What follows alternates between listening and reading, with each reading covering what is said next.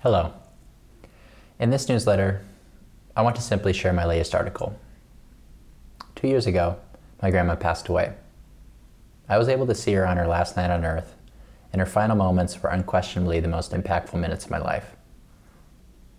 In a single evening, she taught me more about life, death, and gratitude than any lesson or book ever could. This article is a poor attempt at sharing some of the wisdom she taught me. How to Live and Die. Lessons from my grandma's final moments. The phone call. I hung up in a state of shock. My grandma just suffered a massive heart attack, and the doctor projected she only had hours to live. I needed to get on the next plane leaving Orange County. I haphazardly threw a black suit into my suitcase and set off to the airport without a ticket. After teary-eyed pleading with the airport attendant, I found myself on a plane bound for the Midwest only hours after receiving the phone call. The flight. As I waited at the gate, I made eye contact with a gray-haired woman who smiled at me. As an introvert who rarely strikes conversations with strangers, I looked to divert eye contact immediately. But then I thought of my grandma. She was the warmest, most loving and kind person I've ever met.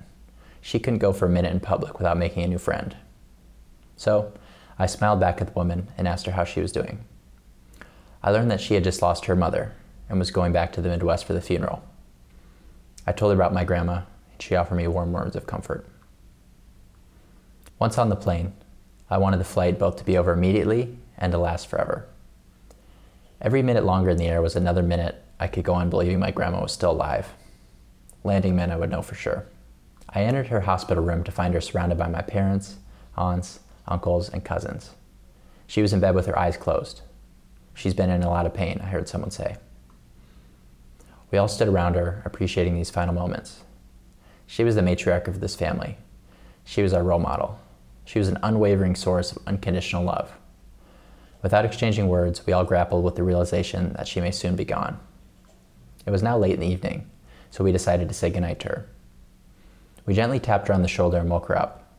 I feared seeing her in pain. Yet she showed no pain. Instead, she looked at all of us and smiled. She said, "I'm so lucky to be part of such a loving family.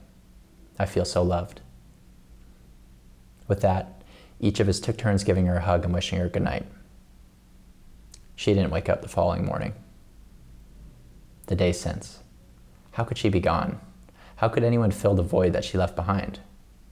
I asked myself these questions over and over again as I tried to process the loss. I found it hard to focus on things I usually loved, like reading books.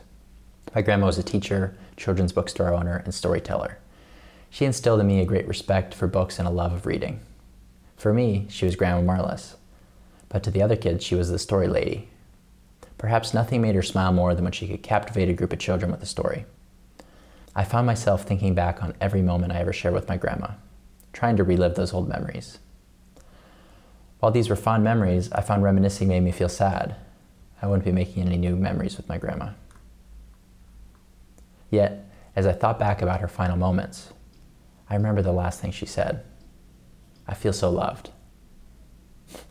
I couldn't help but smile. She was in extreme pain in the final moments of her life, yet she didn't complain.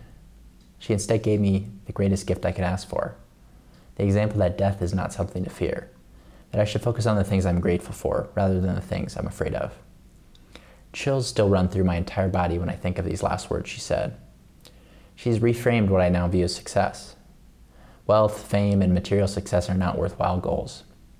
Instead, my only hope is to spend my final moments of life with an overwhelming feeling of love, surrounded by people that I care about. She died in the same way she lived, full of gratitude and filled with love and compassion. She left a stunning example that I can only hope to live up to. I'm lucky to have had such a wonderful grandma who made me feel so loved.